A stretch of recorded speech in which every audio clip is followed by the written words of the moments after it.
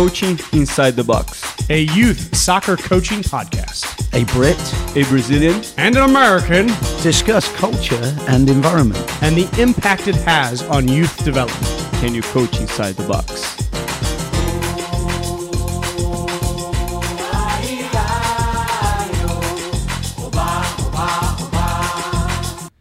Hello and welcome to another, what is certain to be riveting episode of Coaching Inside the Box, episode 59. Andy and Philippe, welcome back. It feels like Groundhog Day, maybe because it is, and also because we were here just a couple of days ago recording. Andy, I see your handful of paper.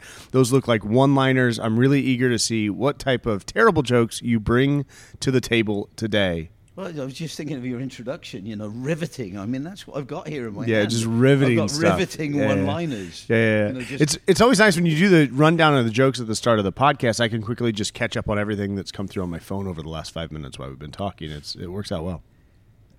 Well, here's your opportunity. Go. Before you criticize someone, walk a mile in their shoes. Good advice, right? That way, when you do criticize them, you're a mile away and you have their shoes. That was actually pretty good. Why aren't you laughing then? You Brazilians, you got no sense of humor. Because it wasn't that good. Okay. The standard is very low, so. I can't argue with that, actually.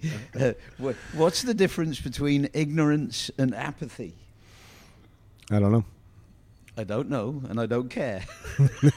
Yeah, that was kind of funny, too. Out of 10, how many? Am I a 7 on that one, or what am I at? I'm 4. Well, I didn't know what apathy meant, so for me it was kind of hard. It's going to be hard because Andy's always dropping some... apathy is a word you probably should know by now. It means you don't care. Yeah. Words of one syllable for Philippe. People don't realize I'm trilingual. I speak English, I speak American, and I speak Cockney rhyming slang. Okay. Yeah, I got 3 languages, and people don't appreciate that. Meanwhile, Philippe genuinely does speak 3 languages. Here's the next one. I can tell when people are being judgmental just by looking at them. You got it, right? You understood, okay. Yes. I have a few jokes about unemployed people. A few. But none of them work. The funniest thing is that you'll start laughing and you look at us for approval. Which just hardens me to my commitment of not laughing. I know you're determined not to laugh. I can see if it's good, just whether there's a twinkle in your eye. That's all I need. But I need some affirmation. Come on, guys. Give me something. Don't just look down and do nothing. Okay. All right. What's brown and sticky? Poop. No. A stick.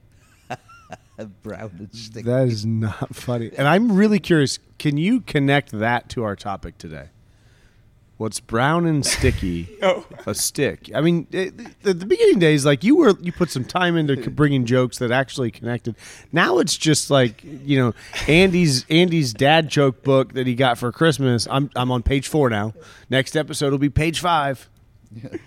Well, we're the most dynamic and active of soccer philosophies, right? Mm-hmm. And we're talking about spirited, energetic, motivated today in the podcast. And what does that have to do with brown and well, sticky? It's the opposite thing, isn't it? A stick does nothing; it just sits there. It moves. It's just okay. It's an innate object. So it's just a comparison of opposites. And if you believe what I just said, then you just made that up on the spot. It's actually not bad for on the spot. Yeah, I've got a rusty old bridge I want to sell you if you believe what I just said. Not bad on the spot.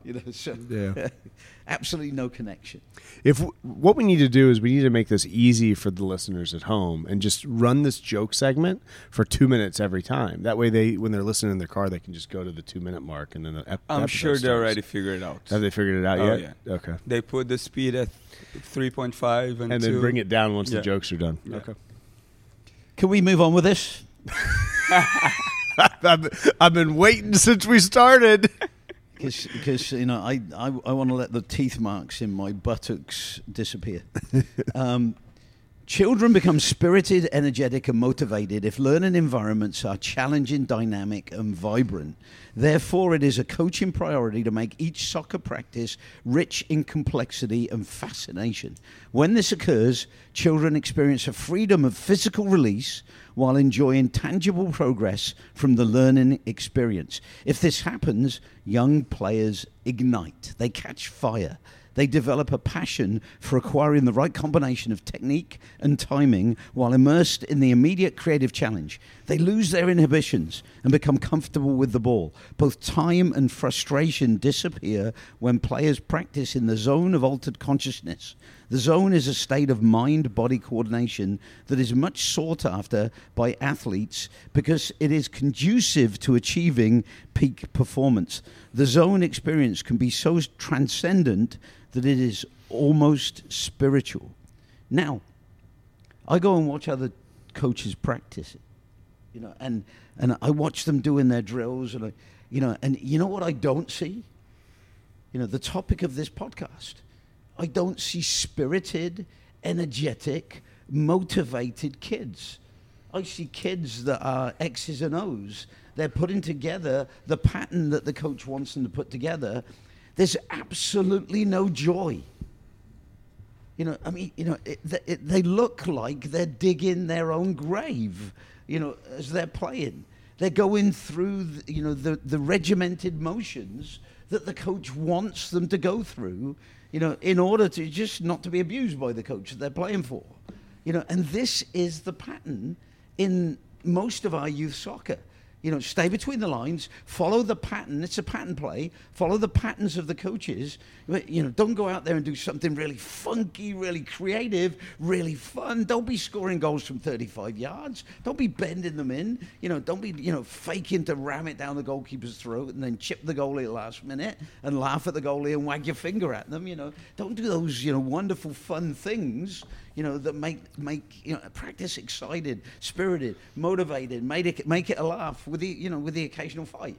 Don't do those things, because you're not allowed to go to that point where you're even close to fighting, because what you're doing is so stilted, it's so boring, it's so dull, you never get to the point of fighting somebody, because you don't love it. There's no passion.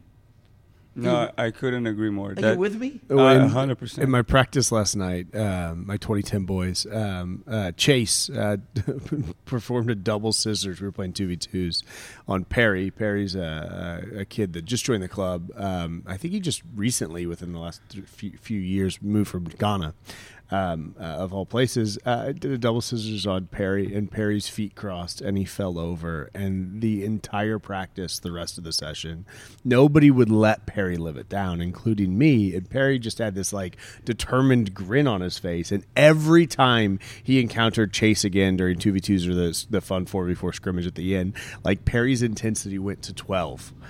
Because he wasn't gonna get beat by Chase again. 12 on the scale of 12 on the scale of 1 to 10, and it was just so much fun from that perspective. As I read that excerpt in preparation for this podcast, if I boil it down, what I understood it to mean is complexity and fascination bring on a freedom of physical activity for kids, right? And I kind of lingered on that moment for a minute, Andy. And complexity is something that you just kind of alluded to, seeing at other sessions as well. Complexity is something that we see often with sessions. Complexity from our session is this. It's really actually simple game. We're doing 1v1s or 2v2s. The complexity comes into it when we think about how crowded the space is, how tight the space is, and how crowded the space is, and the numerous decisions. I mean, many decisions that the kids have to make as they're going through it. But that complexity has fascination built in because it has fun. Right? And that fun trying to solve the problem versus, I remember watching this video of Michel Ribeiro, I think was his name. He was at Genk when Kevin De Bruyne was at Genk, and then he came to Kansas City and worked with the Sporting Kansas City Academy, and everybody was like, oh my gosh, we've got the guy that developed Kevin De Bruyne coming to Kansas City to work with our Academy kids. This is amazing. And I don't know how long Michel stayed here, 2 or 3 years, but I remember somewhere along the line I became Facebook friends with Michel, or started following him on Twitter, one of the two. And he would film his technical passing patterns that they ran through. And he would film them, he'd post them. You could tell he was quite proud of them. And they were the most complex 10-part passing patterns. And I'm sure he filmed it after the kids had spent a couple of days working on it, so they memorized it so it looked good. But they were so complex. But none of it was freedom. None of it led to freedom.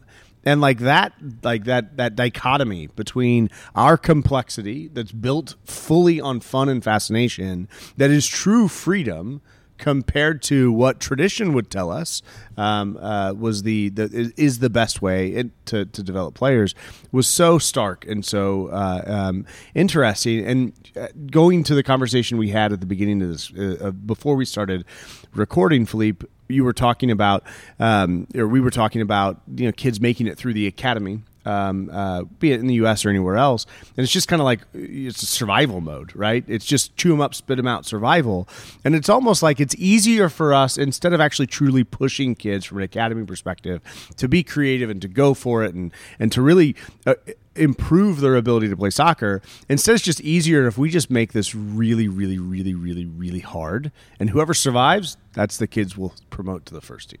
Yeah, I mean, that's kind of the reality. And, I think the U.S. haven't figured out that,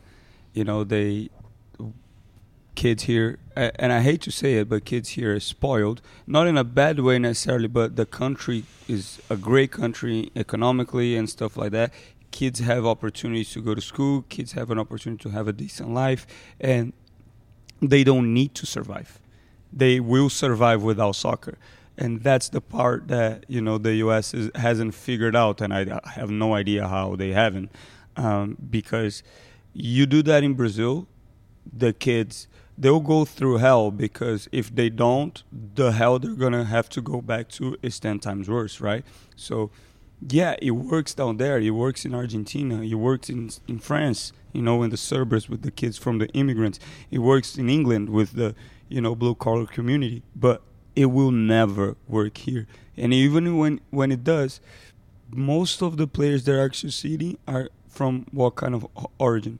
Hispanic origin, right? Yeah. So it's the U.S. needs to understand that the way they're approaching the game, yes, you need to mimic and that's the same mistake Brazil made after we lost the World Cup in 2006, trying to mimic the tactical side of Europe. You gotta mimic some of it, but you can't mimic all of it. You can't take that as a norm. For decades, the English, Spanish, German teams would go to Brazil, go to South America, buy players young because they could dribble and they could do something different, and they would take them to Europe. Now we're telling the kids in Brazil not to dribble as much. Now we're focusing on the tactics. It's not right. But maybe the best point I can remember you ever making on the 59 episodes that we've recorded so far was the one that you just made, is that the problem we have is that our American kids that play soccer largely come from upper middle class. And we're trying to copy strategies that have been successful working with kids of a lower class, a more blue-collar class, right? And like that on its face, like from the jump, should be a problem, and it should be clear to anybody that wants to look that that's the problem. Here's the thing, though, we're 20 years plus in to Brazil not even making it work. Because of the point that he made, that he finished making. Yeah, exactly. Yeah. So why are we following now even Brazil at this moment in time? Because they're not making it work on the world scene.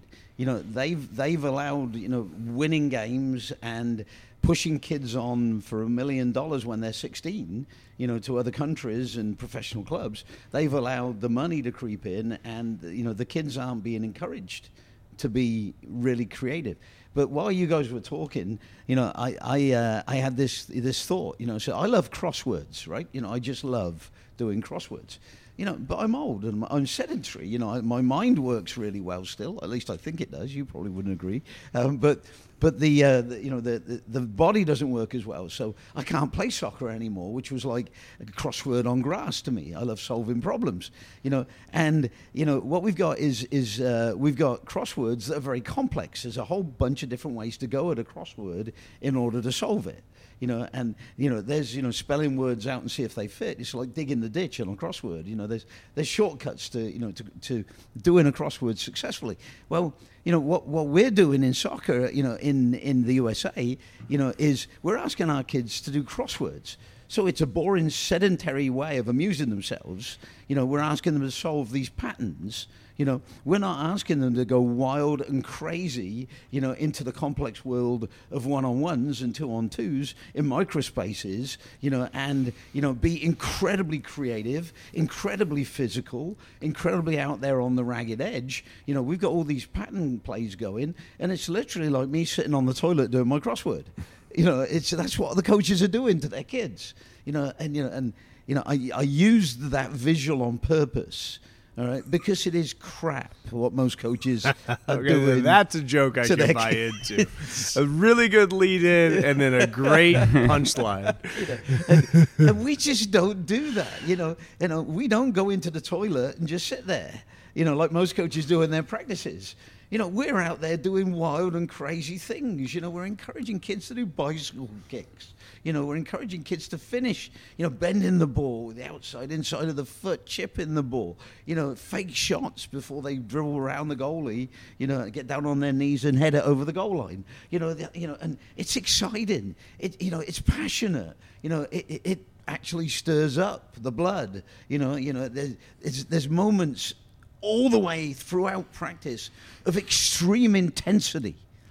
And you go and watch most of these professional youth academies, and it's pattern plays, and it's horrible what the pro game is doing to youth soccer, because they've gotten involved in youth soccer too early. Well, not just the pro game, what coaches are doing to youth soccer.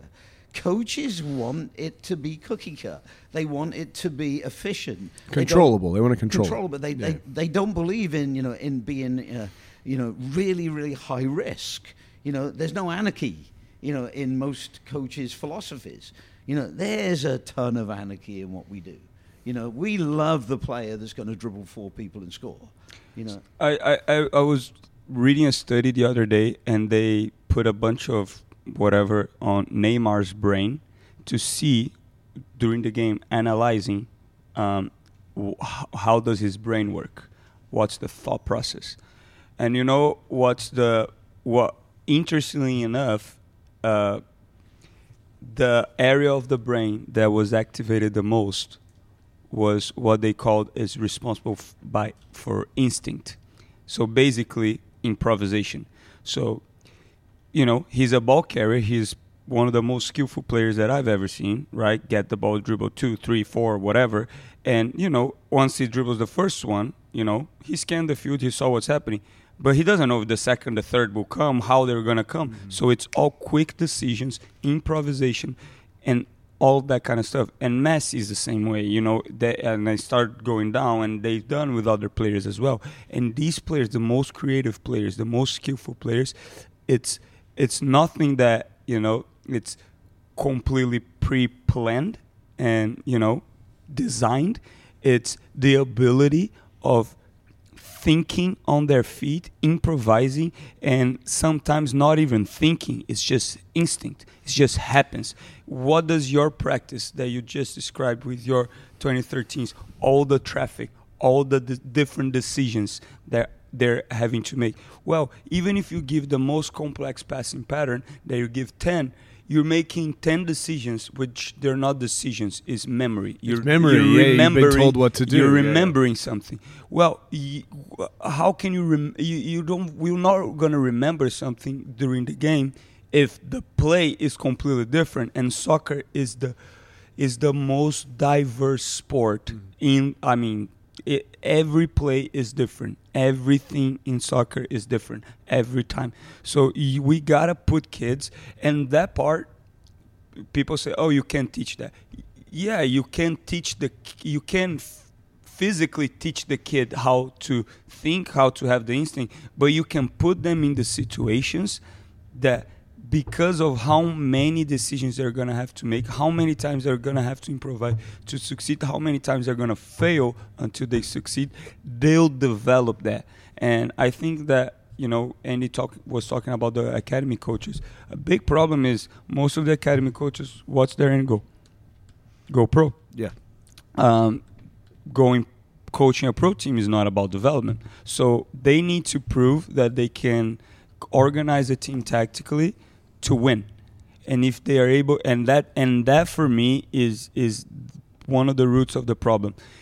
If and we've had a podcast about that, the measurement of success. The measurement of success of a youth coach should be how many creative, incredible players they produce to the first team.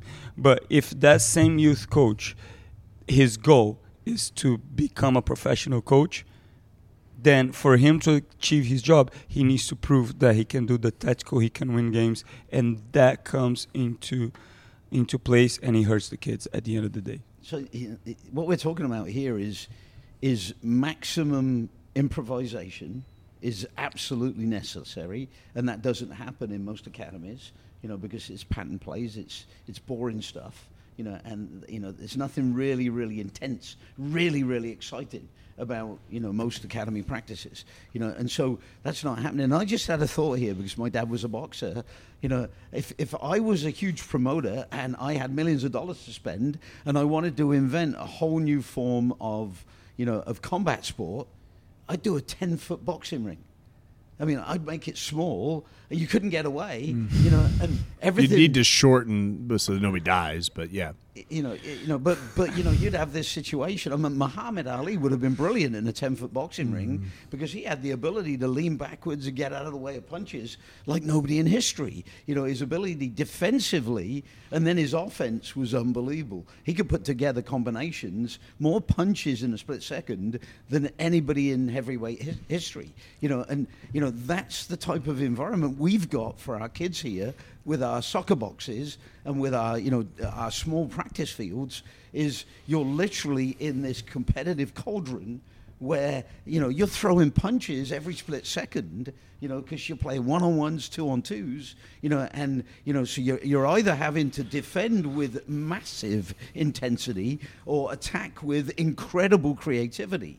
And it's coast to coast. Yep. It's north to south. It's transition. It's not like rondos. It's sideways, and you're not really penetrating. You're not moving even. You're just moving a little bit side to side, and you're quick-footed, and it's got some benefits, but a bit like kissing your sister. It's what benefits? I don't understand that reference. Nobody kisses their sister. Well, just in Game of Thrones. You do understand it. What you just said means you absolutely get it.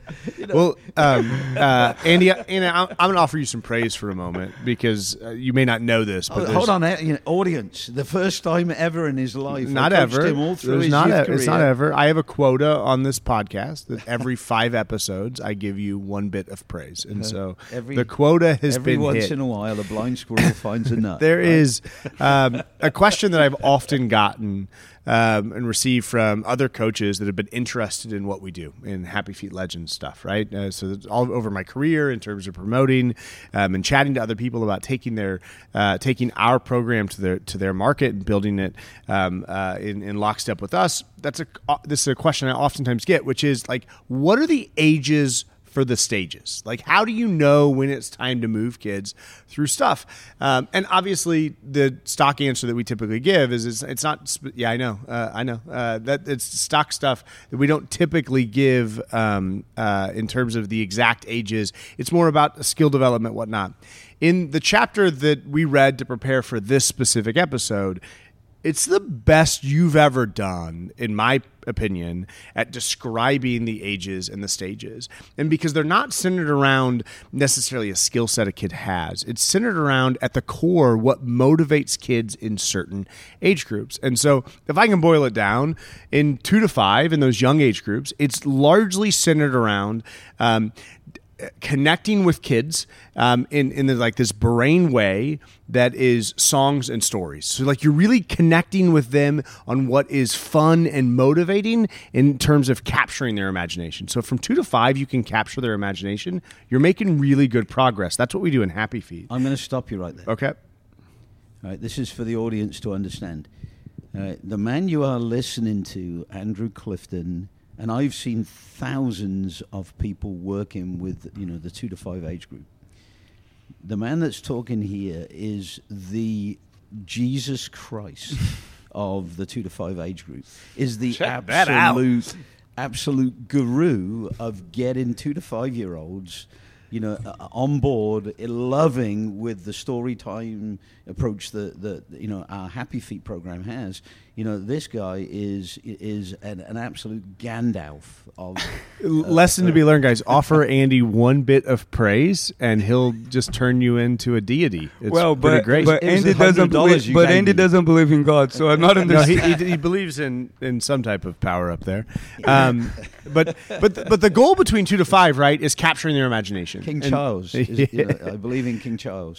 the goal between 5 and 10 is fun, always fun first, but escalating challenges. 6, 7, 8-year-olds aren't just happy coming and playing in a fun way with no specific challenge attached to it, but you have to be careful in how you scaffold them. You build the scaffold up and have them reach to that next challenge, right? And then you build the scaffold up to that, and then they reach to the next challenge, and that's how it carries on. And understand as when you're coaching that age group, that between 5 and 10 age group, fun First. Fun has got to be an integral part. It's got to be excitement. There's got to be movement. There's got to be challenge. But it's got to be fun. But it has to be challenges. Yeah, absolutely. Yeah. Absolutely. But 2 to 5, you got to capture their imagination. Challenges come from the imagination. Yeah.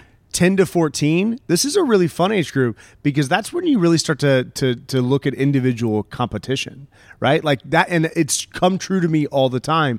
Up until 10, when I do 1v1s and 2v2 ladders, the kids get into it. Some kids get into it more than others, but it's not as you get that middle school adolescent, like, oh, I've got to perform well, I've got to be good in this competitive cauldron environment. But 10 to 14, kids love that stuff, and so individualized challenges get those kids so motivated, so wired, so ready to rock. It's not even funny. And then 14 to 18, right? 14 that has a little bit broader sense, but I think it's really about. I agree with Andy in the way that you put it specifically in the piece of paper that you're holding right now. It's really about refining individual elements and team elements or elephants and bringing them together. Imagine an elephant as a center back or a goalie. I actually do remember an elephant in terms of the speed of foot of an elephant who sometimes plays center back, and his name was Kyle Hogue. Nelly the elephant packed his bags and said goodbye to the circus. I had to sing it. I don't know it. I associated elephants with so. Children between 10 and 14 develop fastest through spirited, goal-oriented individual competition that pushes technical and tactical boundaries.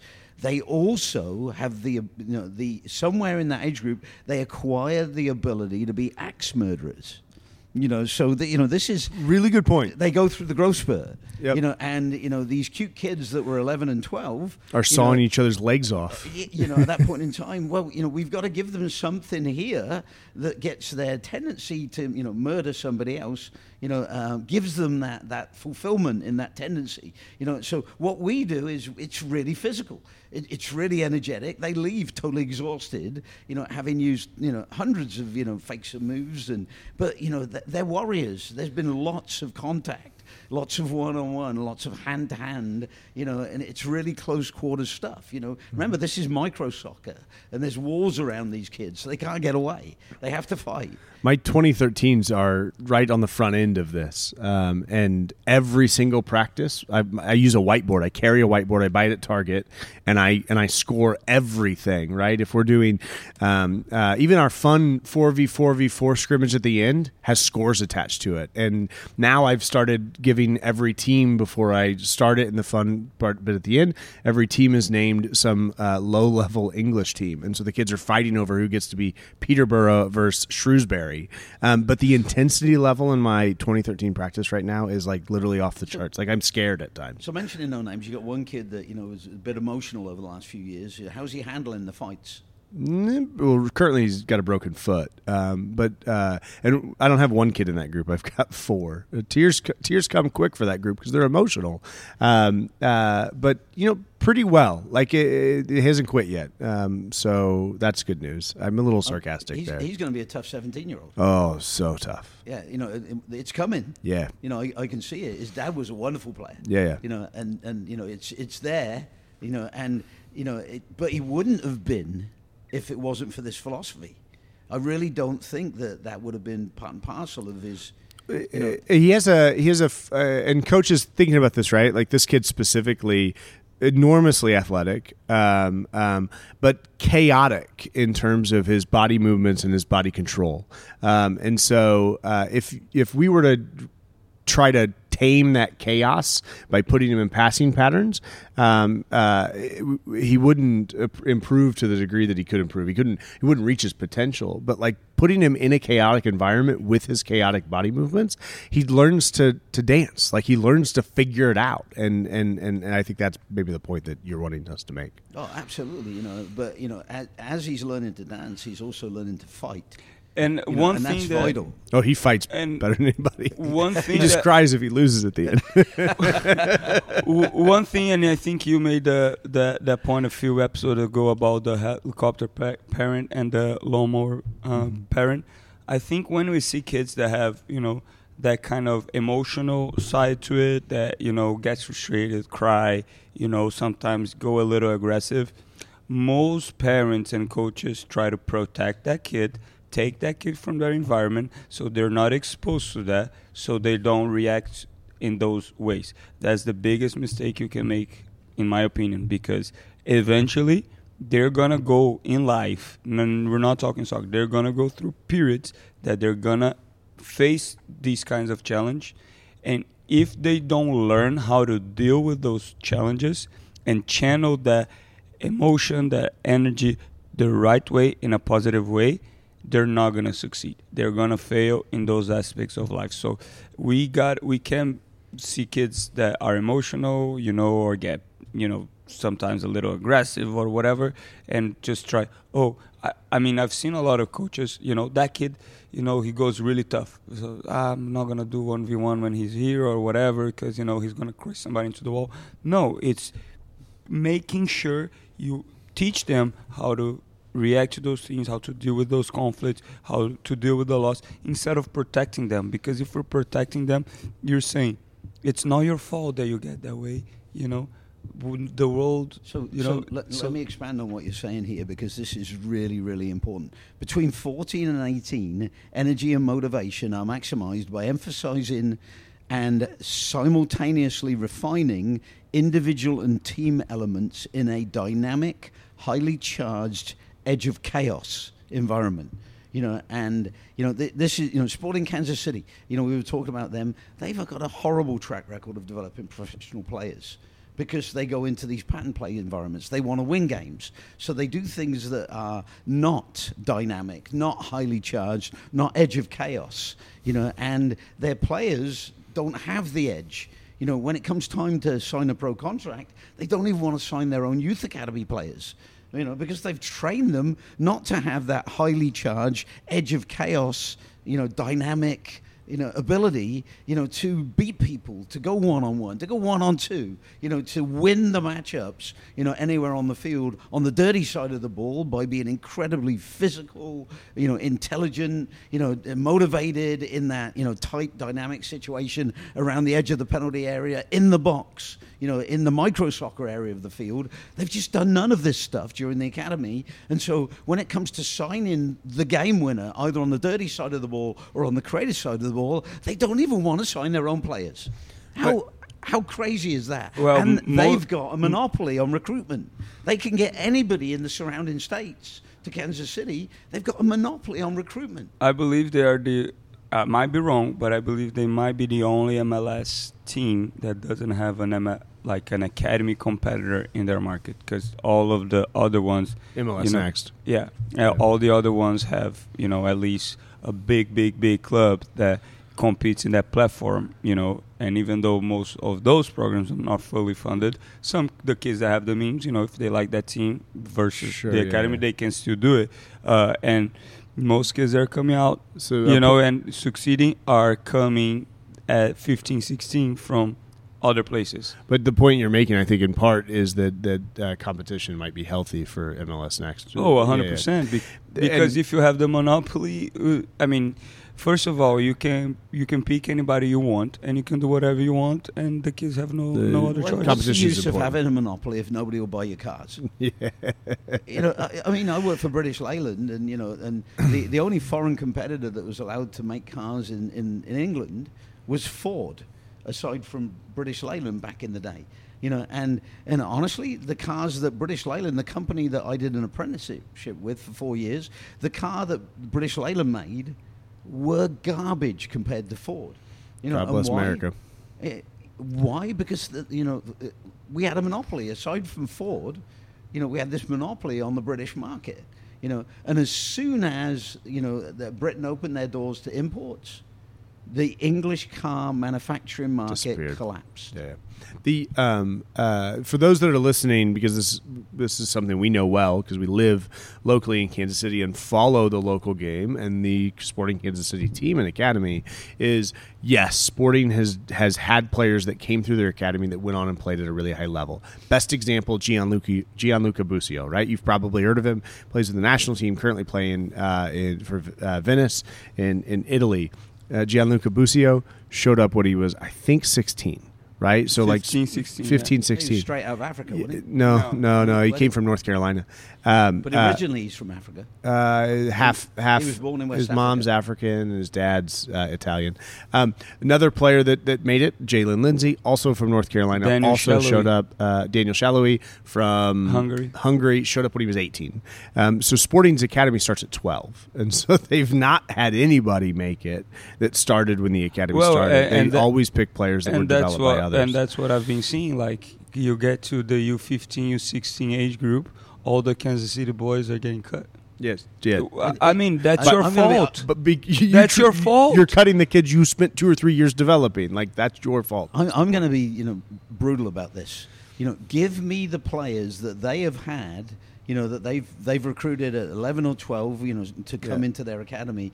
You give me those players in our environment, and I would have had at least 10 players that would be currently playing in MLS and knocking it dead, beating people, scoring goals, because, you give me that potential, that speed, the focus, the commitment, the things that they've got when they get these kids into the academy, all the things that they look for are good, and those kids have to be pretty skillful when they come in.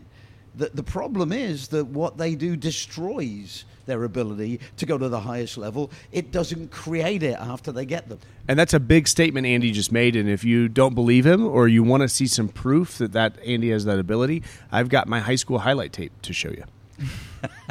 The one where you blasted it over the bar after beating like 3 people? I was really focused in on the deceptive dribbling portion of your sessions, maybe not so much the finishing. It's a great highlight. Up until you got to inside the penalty spot, you did everything right. And then the red mist descended. Hey, a few years later, but not by inches. A few years by kilometers. A few years later, I went back to the same field, took my tape measure out, and those goals were not regulation. Did you actually hear what he just said? Not by inches, by kilometers. I don't know what a kilometer is. That's I'm how American. far you missed it. It's one. I mean, it did end up on 2 fields behind us. Yeah, it may have actually gone in because had it hit the net, it had gone right through the net. Yeah. So you just wanted to preserve the net. I get it. So I'm going to transition us to the next pick. That also some really good stuff that came out of you, Andy. I know that you don't follow the NBA closely, but I also know that you have a deep appreciation for superstars, for the creative athletic scoring prowess of some of the best NBA players. What you probably don't know, Andy, is we are in an all-time historic moment in the NBA right now.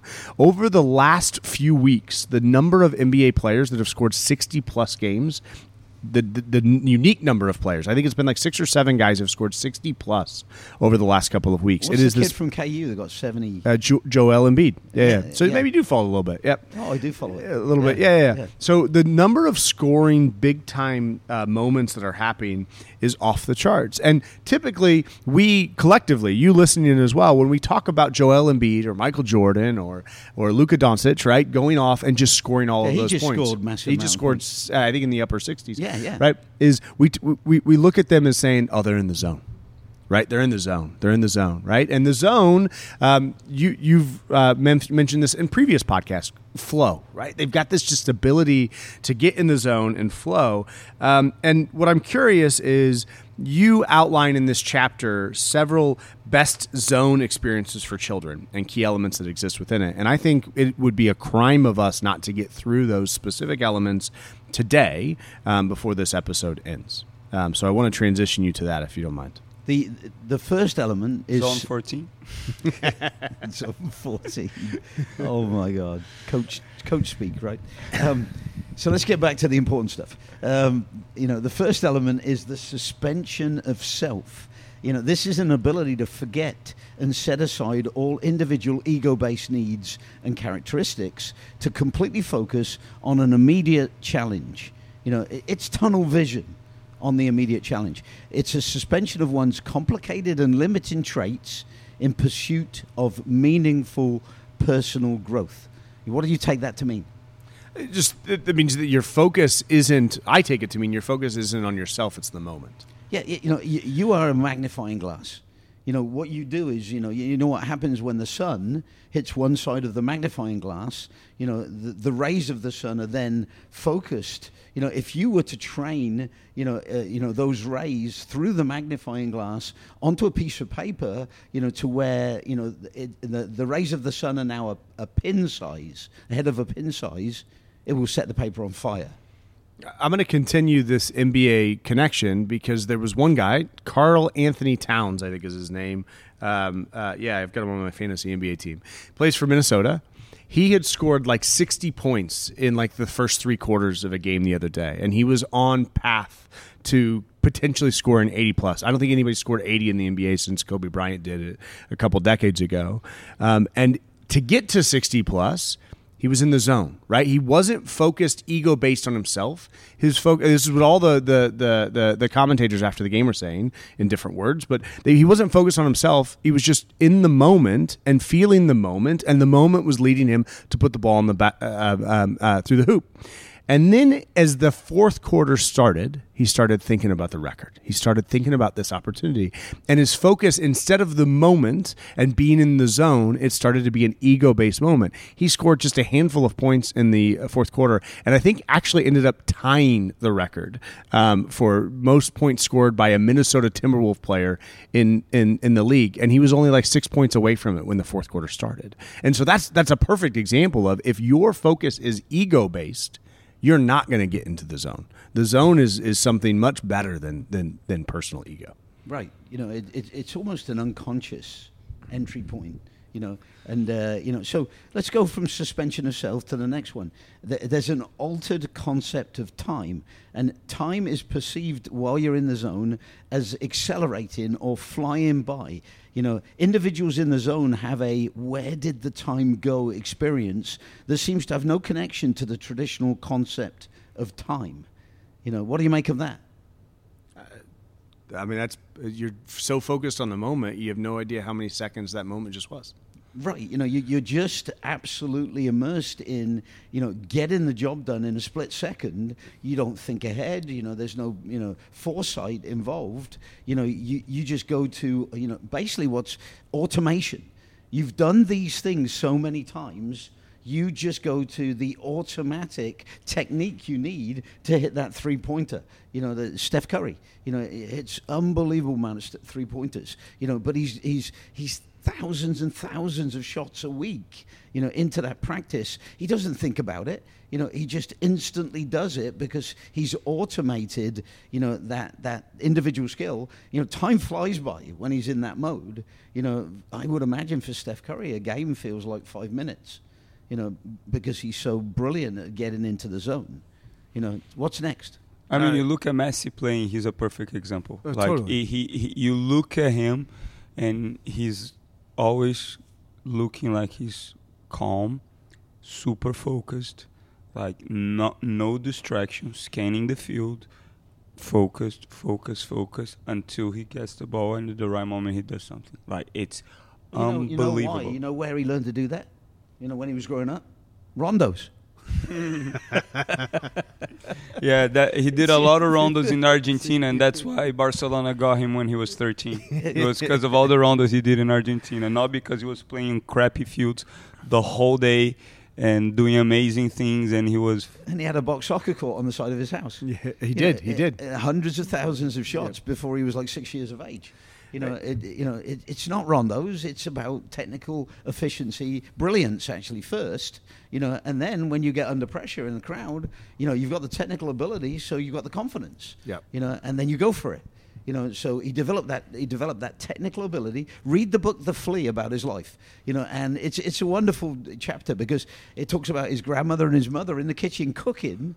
And they're like, there he goes again. And outside of the kitchen is where their little caged area was, so he couldn't get into the street, with a concrete wall at one end, and he would just bang his little ball against the concrete wall thousands of times. And in the book, they talk about thump, thump, thump, until, in the middle of their sleep, they were hearing thump, thump, thump, because that's all that he did. And so, their soundtrack when he was a little kid was bang, bang, bang as the ball hit the wall. Yeah, and you said, so that book, The Flea, I assume it's been translated in numerous languages. Did you read it in English or in Cockney rhyming slang? Yeah.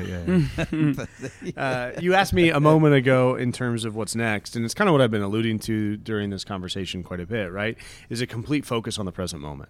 But with complete focus on the present moment comes this almost, it's been described. I remember hearing through an interview with Michael Jordan, him describing it as like this out of body experience. Time slows down, right? And like, I think I remember even Jordan talking about like the crowd turned into a blur. Like his focus was so sensual, like the senses were so heightened on what was happening in his body that a lot of things directly around his body, that a lot of things in the periphery blurred. Like he couldn't there was no focus in that direction at all. And it allowed him and allows players and kids to really. My mom is a psychologist, and I always thought it was super funny. Why are you such a mess then? Huh? Talk to any son of any psychologist, you understand. They're crazy. But anyway, good answer. What I was gonna, you lost. I asked her, Mom, why? It's one day I was watching soccer. Like, it's so funny. Every player when he goes take a PK or take a free kick or a set piece, or basketball free throw, players have like a pre-ritual before they execute, right? So Cristiano Ronaldo takes a certain number of steps, open his leg, breathe a certain way. Neymar does the same thing. Messi, every player, every player has like something that they do before they execute. The tennis players before they serve. And my mom, that was the exact point. Is like, in those moments, the focus is the most important thing. So it's the automation. When you build in a ritual on the front end, you are able to completely zone out of everything else. And you can imagine World Cup final, all the people and cameras and everything, right? And those things, the players are able, and I always thought that was super stupid. I would go take a PK, I would put the ball there, and I would hit it. And I missed a ton of them in my life, because I would get nervous at times. I would choke. And she made that point to me one time, and I was like, that makes a ton of sense. And let me jump in here, because Nadal, Rafa, every time he serves, he pulls one earlobe, he pulls the other earlobe, and he pulls his shorts out of his butt, and his shorts aren't up his butt, and I kept asking myself, tennis court.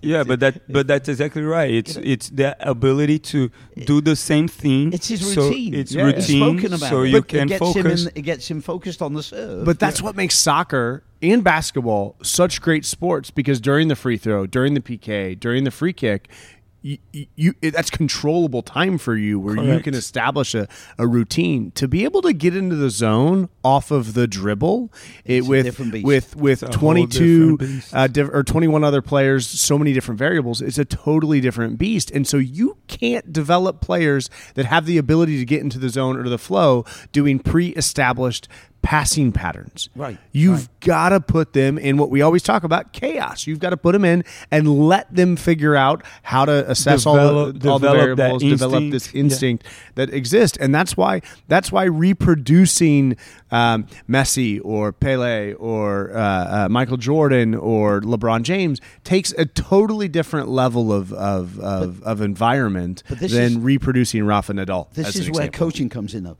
because you can't just send the players out there and say go and make sense of this chaos. You have to show them how to do a drag Maradona turn, not just a regular Maradona, the more difficult version that's more effective, that's going to make them so dangerous under pressure. You've got to teach them, how to bend the ball with the inside of the foot, the outside of the ball. You add conditions to your 1v1s that require those Absolutely. things. Yes, So yes. what we do is, we put some structure in there, but we don't dumb down the dynamic positives. We don't go simple. No, our instructions complicate. But there's instructions in there that make these kids use the skills that are most effective, and we teach them how to do that. We teach them how to bend the ball with the inside and outside of the foot. In the Maestro series, we teach them the best 6 moves in world history with an extra deceptive twist to each of the moves. That is fascinating if you delve into it. And so, and this is the difference is, we recognize all of these, incredibly important facets of getting into the zone, and we've leveraged all of these facets into our coaching philosophy to accelerate the development of our players. And, for certain, Sporting Kansas City Youth Academy has not done that, because they've totally failed to develop any superstars out of their academy. And I don't get it, because I made myself available to the head of the academy for years, and he started doing some of this when he was just running a club in the local community, and he could have done this at the academy and chose not to. He told me he was going to do this after I educated him about this, because I'm never, ever going to hold back education from children. And I've made this available to some of the brightest minds in the Kansas City community. Nobody in a club has copied it. It's my fault, Andy. I shared my high school highlight tape with him. It's enough to drive anybody out of the game. But I think also, and it's not just Sporting Kansas City, and it's not just MLS. I think it's a problem that is happening across the world, and obviously there are stages. I talked about Brazil.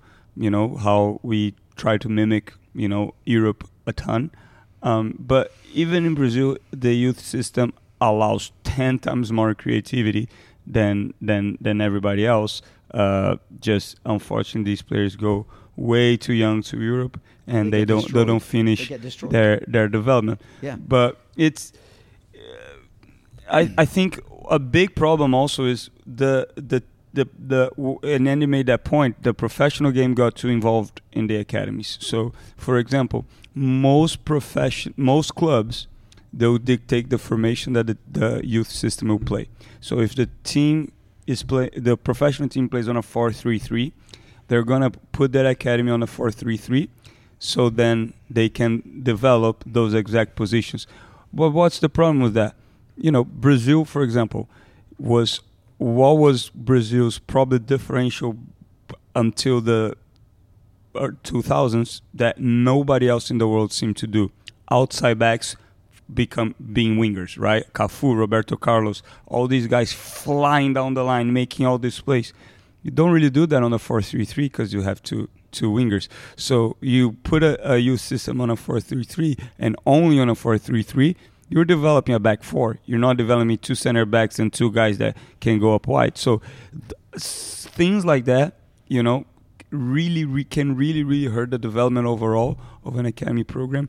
And again, we talked about a ton. My team, I have my team for 5 years. Every season I play a different formation with them. Every season. So that way they can train different things. I rotate them around, So that way people say that we don't work in tactics.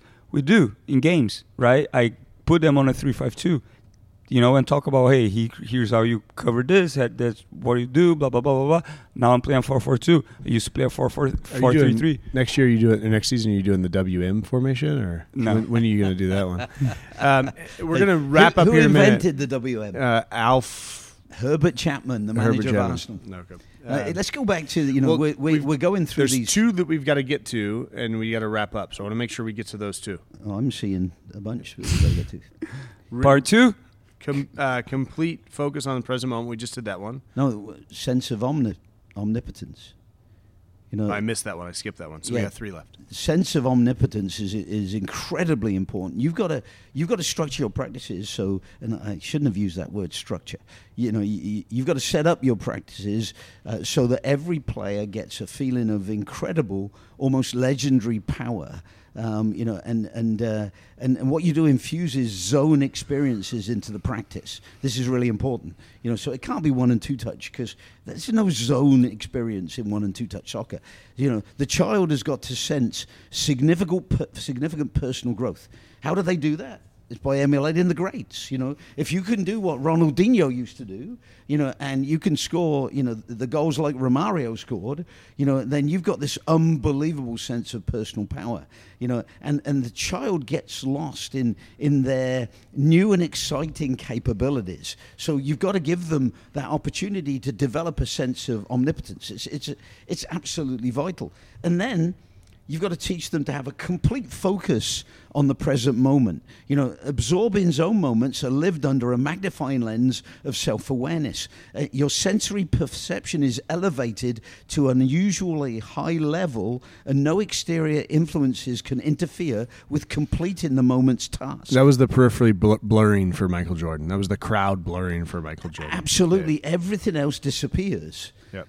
And it's just the crucial little pieces of what you need to get done creatively to destroy the opposition that you focus on in that moment. Whether it's a deceptive dribble that opens up a goal-scoring opportunity, whether that's, like Wayne Rooney did, scoring from his own half, that vision and putting the ball in the back of the net from his own half, or the bicycle kick that he scored for Manchester United. These are, legendary power zone experiences, and a complete focus on the present moment. But you've got to give them that license.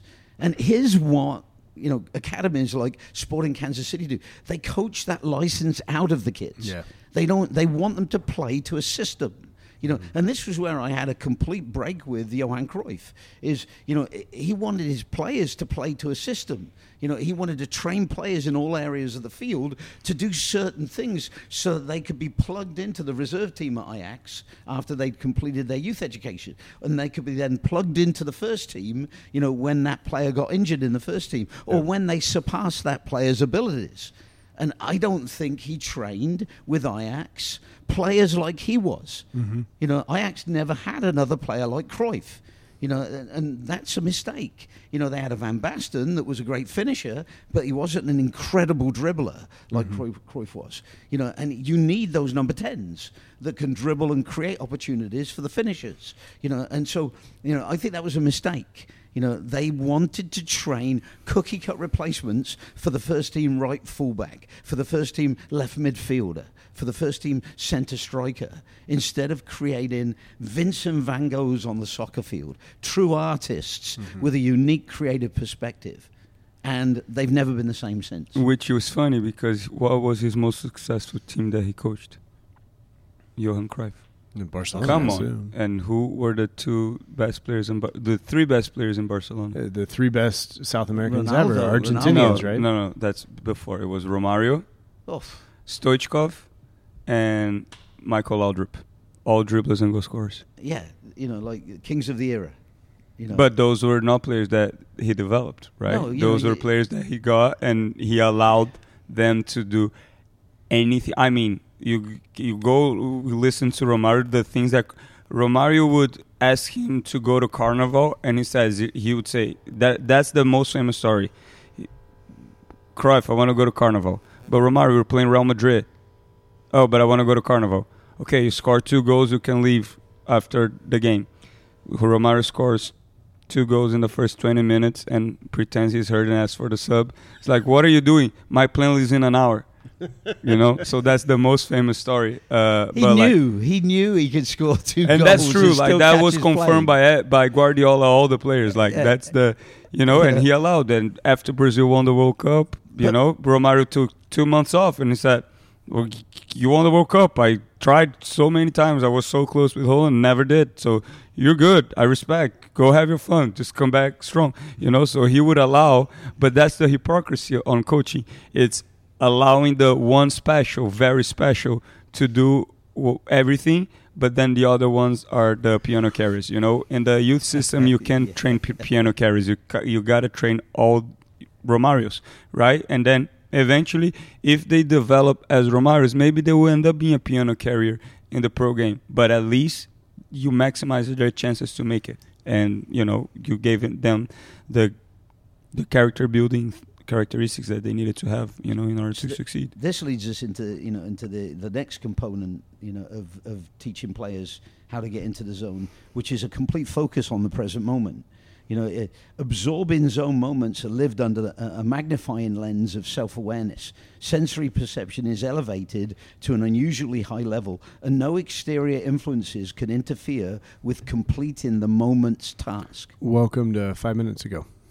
Mm-hmm. When you read that the first time. What's your name? Sorry, let's go into the next one. Realistic and clearly understood stretch objectives. More is more, he repeated. Yeah. Everybody, nobody will forget. In realistic and clearly understood stretch objectives, the goal is clearly described, illustrated, and worked through. The child has a comprehensive oral, visual, and tactile understanding of the complex but achievable objective. That's so important. And as I find that when kids hit 10, 14 is when they start to become super aware of stretch goals, of where they could go if they put the time in. But making sure kids are aware of what's possible, and it's something that you talk about. I remember so much time you made a sat. point of 10 to 14 becoming super aware. Yeah. All right. Between 60 and 65, you become super unaware of what you've just read.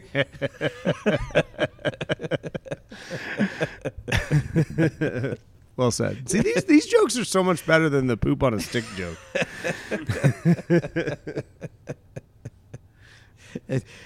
So, we need to move on to the next one because this is really, really good. Instant knowledge of results and repetition. Most coaches, they do a practice and the kids walk away. They don't know statistically how they did in practice. They don't know where they stand in the group, their position, 1 to 18 on the roster with regard to shooting, with regard to deceptive dribbling, with regard to the key skills of the game. And you have to give the kids instant knowledge of results and repetition. And what we do is we keep score. Relentlessly, we keep score of the most important things. Did you score? The goals you scored, and the moves that you used. And we'll do this in games. We'll count the moves that the kids use in games because we're teaching these moves in practice and we want them to beat their personal record every single game that they play. So, the kids know their personal records and, we'll get a parent to, count these things on the field, because successful task completion is instantly reinforced when you keep records, when you count. Unsuccessful performances momentarily reviewed, the area of breakdown identified, and the task reattempted more often when you're keeping score.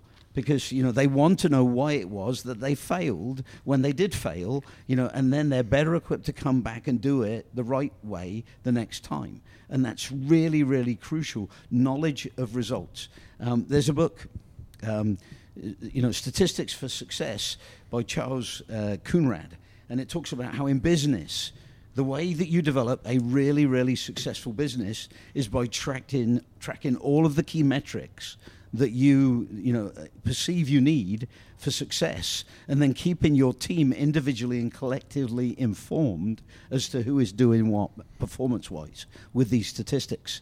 And that he says is, the main thing that the Fortune, 500 companies do is everybody working there is consistently tracked, on their success ratios, and everything is changed and tweaked by those individuals and by the organization, if the stats aren't matching up to what they want to see happen, and coaches walk away from practices and they haven't got any stats as they walk away. And we do need to wrap up here, but I want to share this because I think it connects to something that for a coach that hasn't kept stats on their practices, and I think, and sometimes it might be because they're worried at how that will be received by the kids that maybe are on the bottom end of the stat sheet. Currently, my 2010 son is on the bottom end of the stat sheet. He's tiny.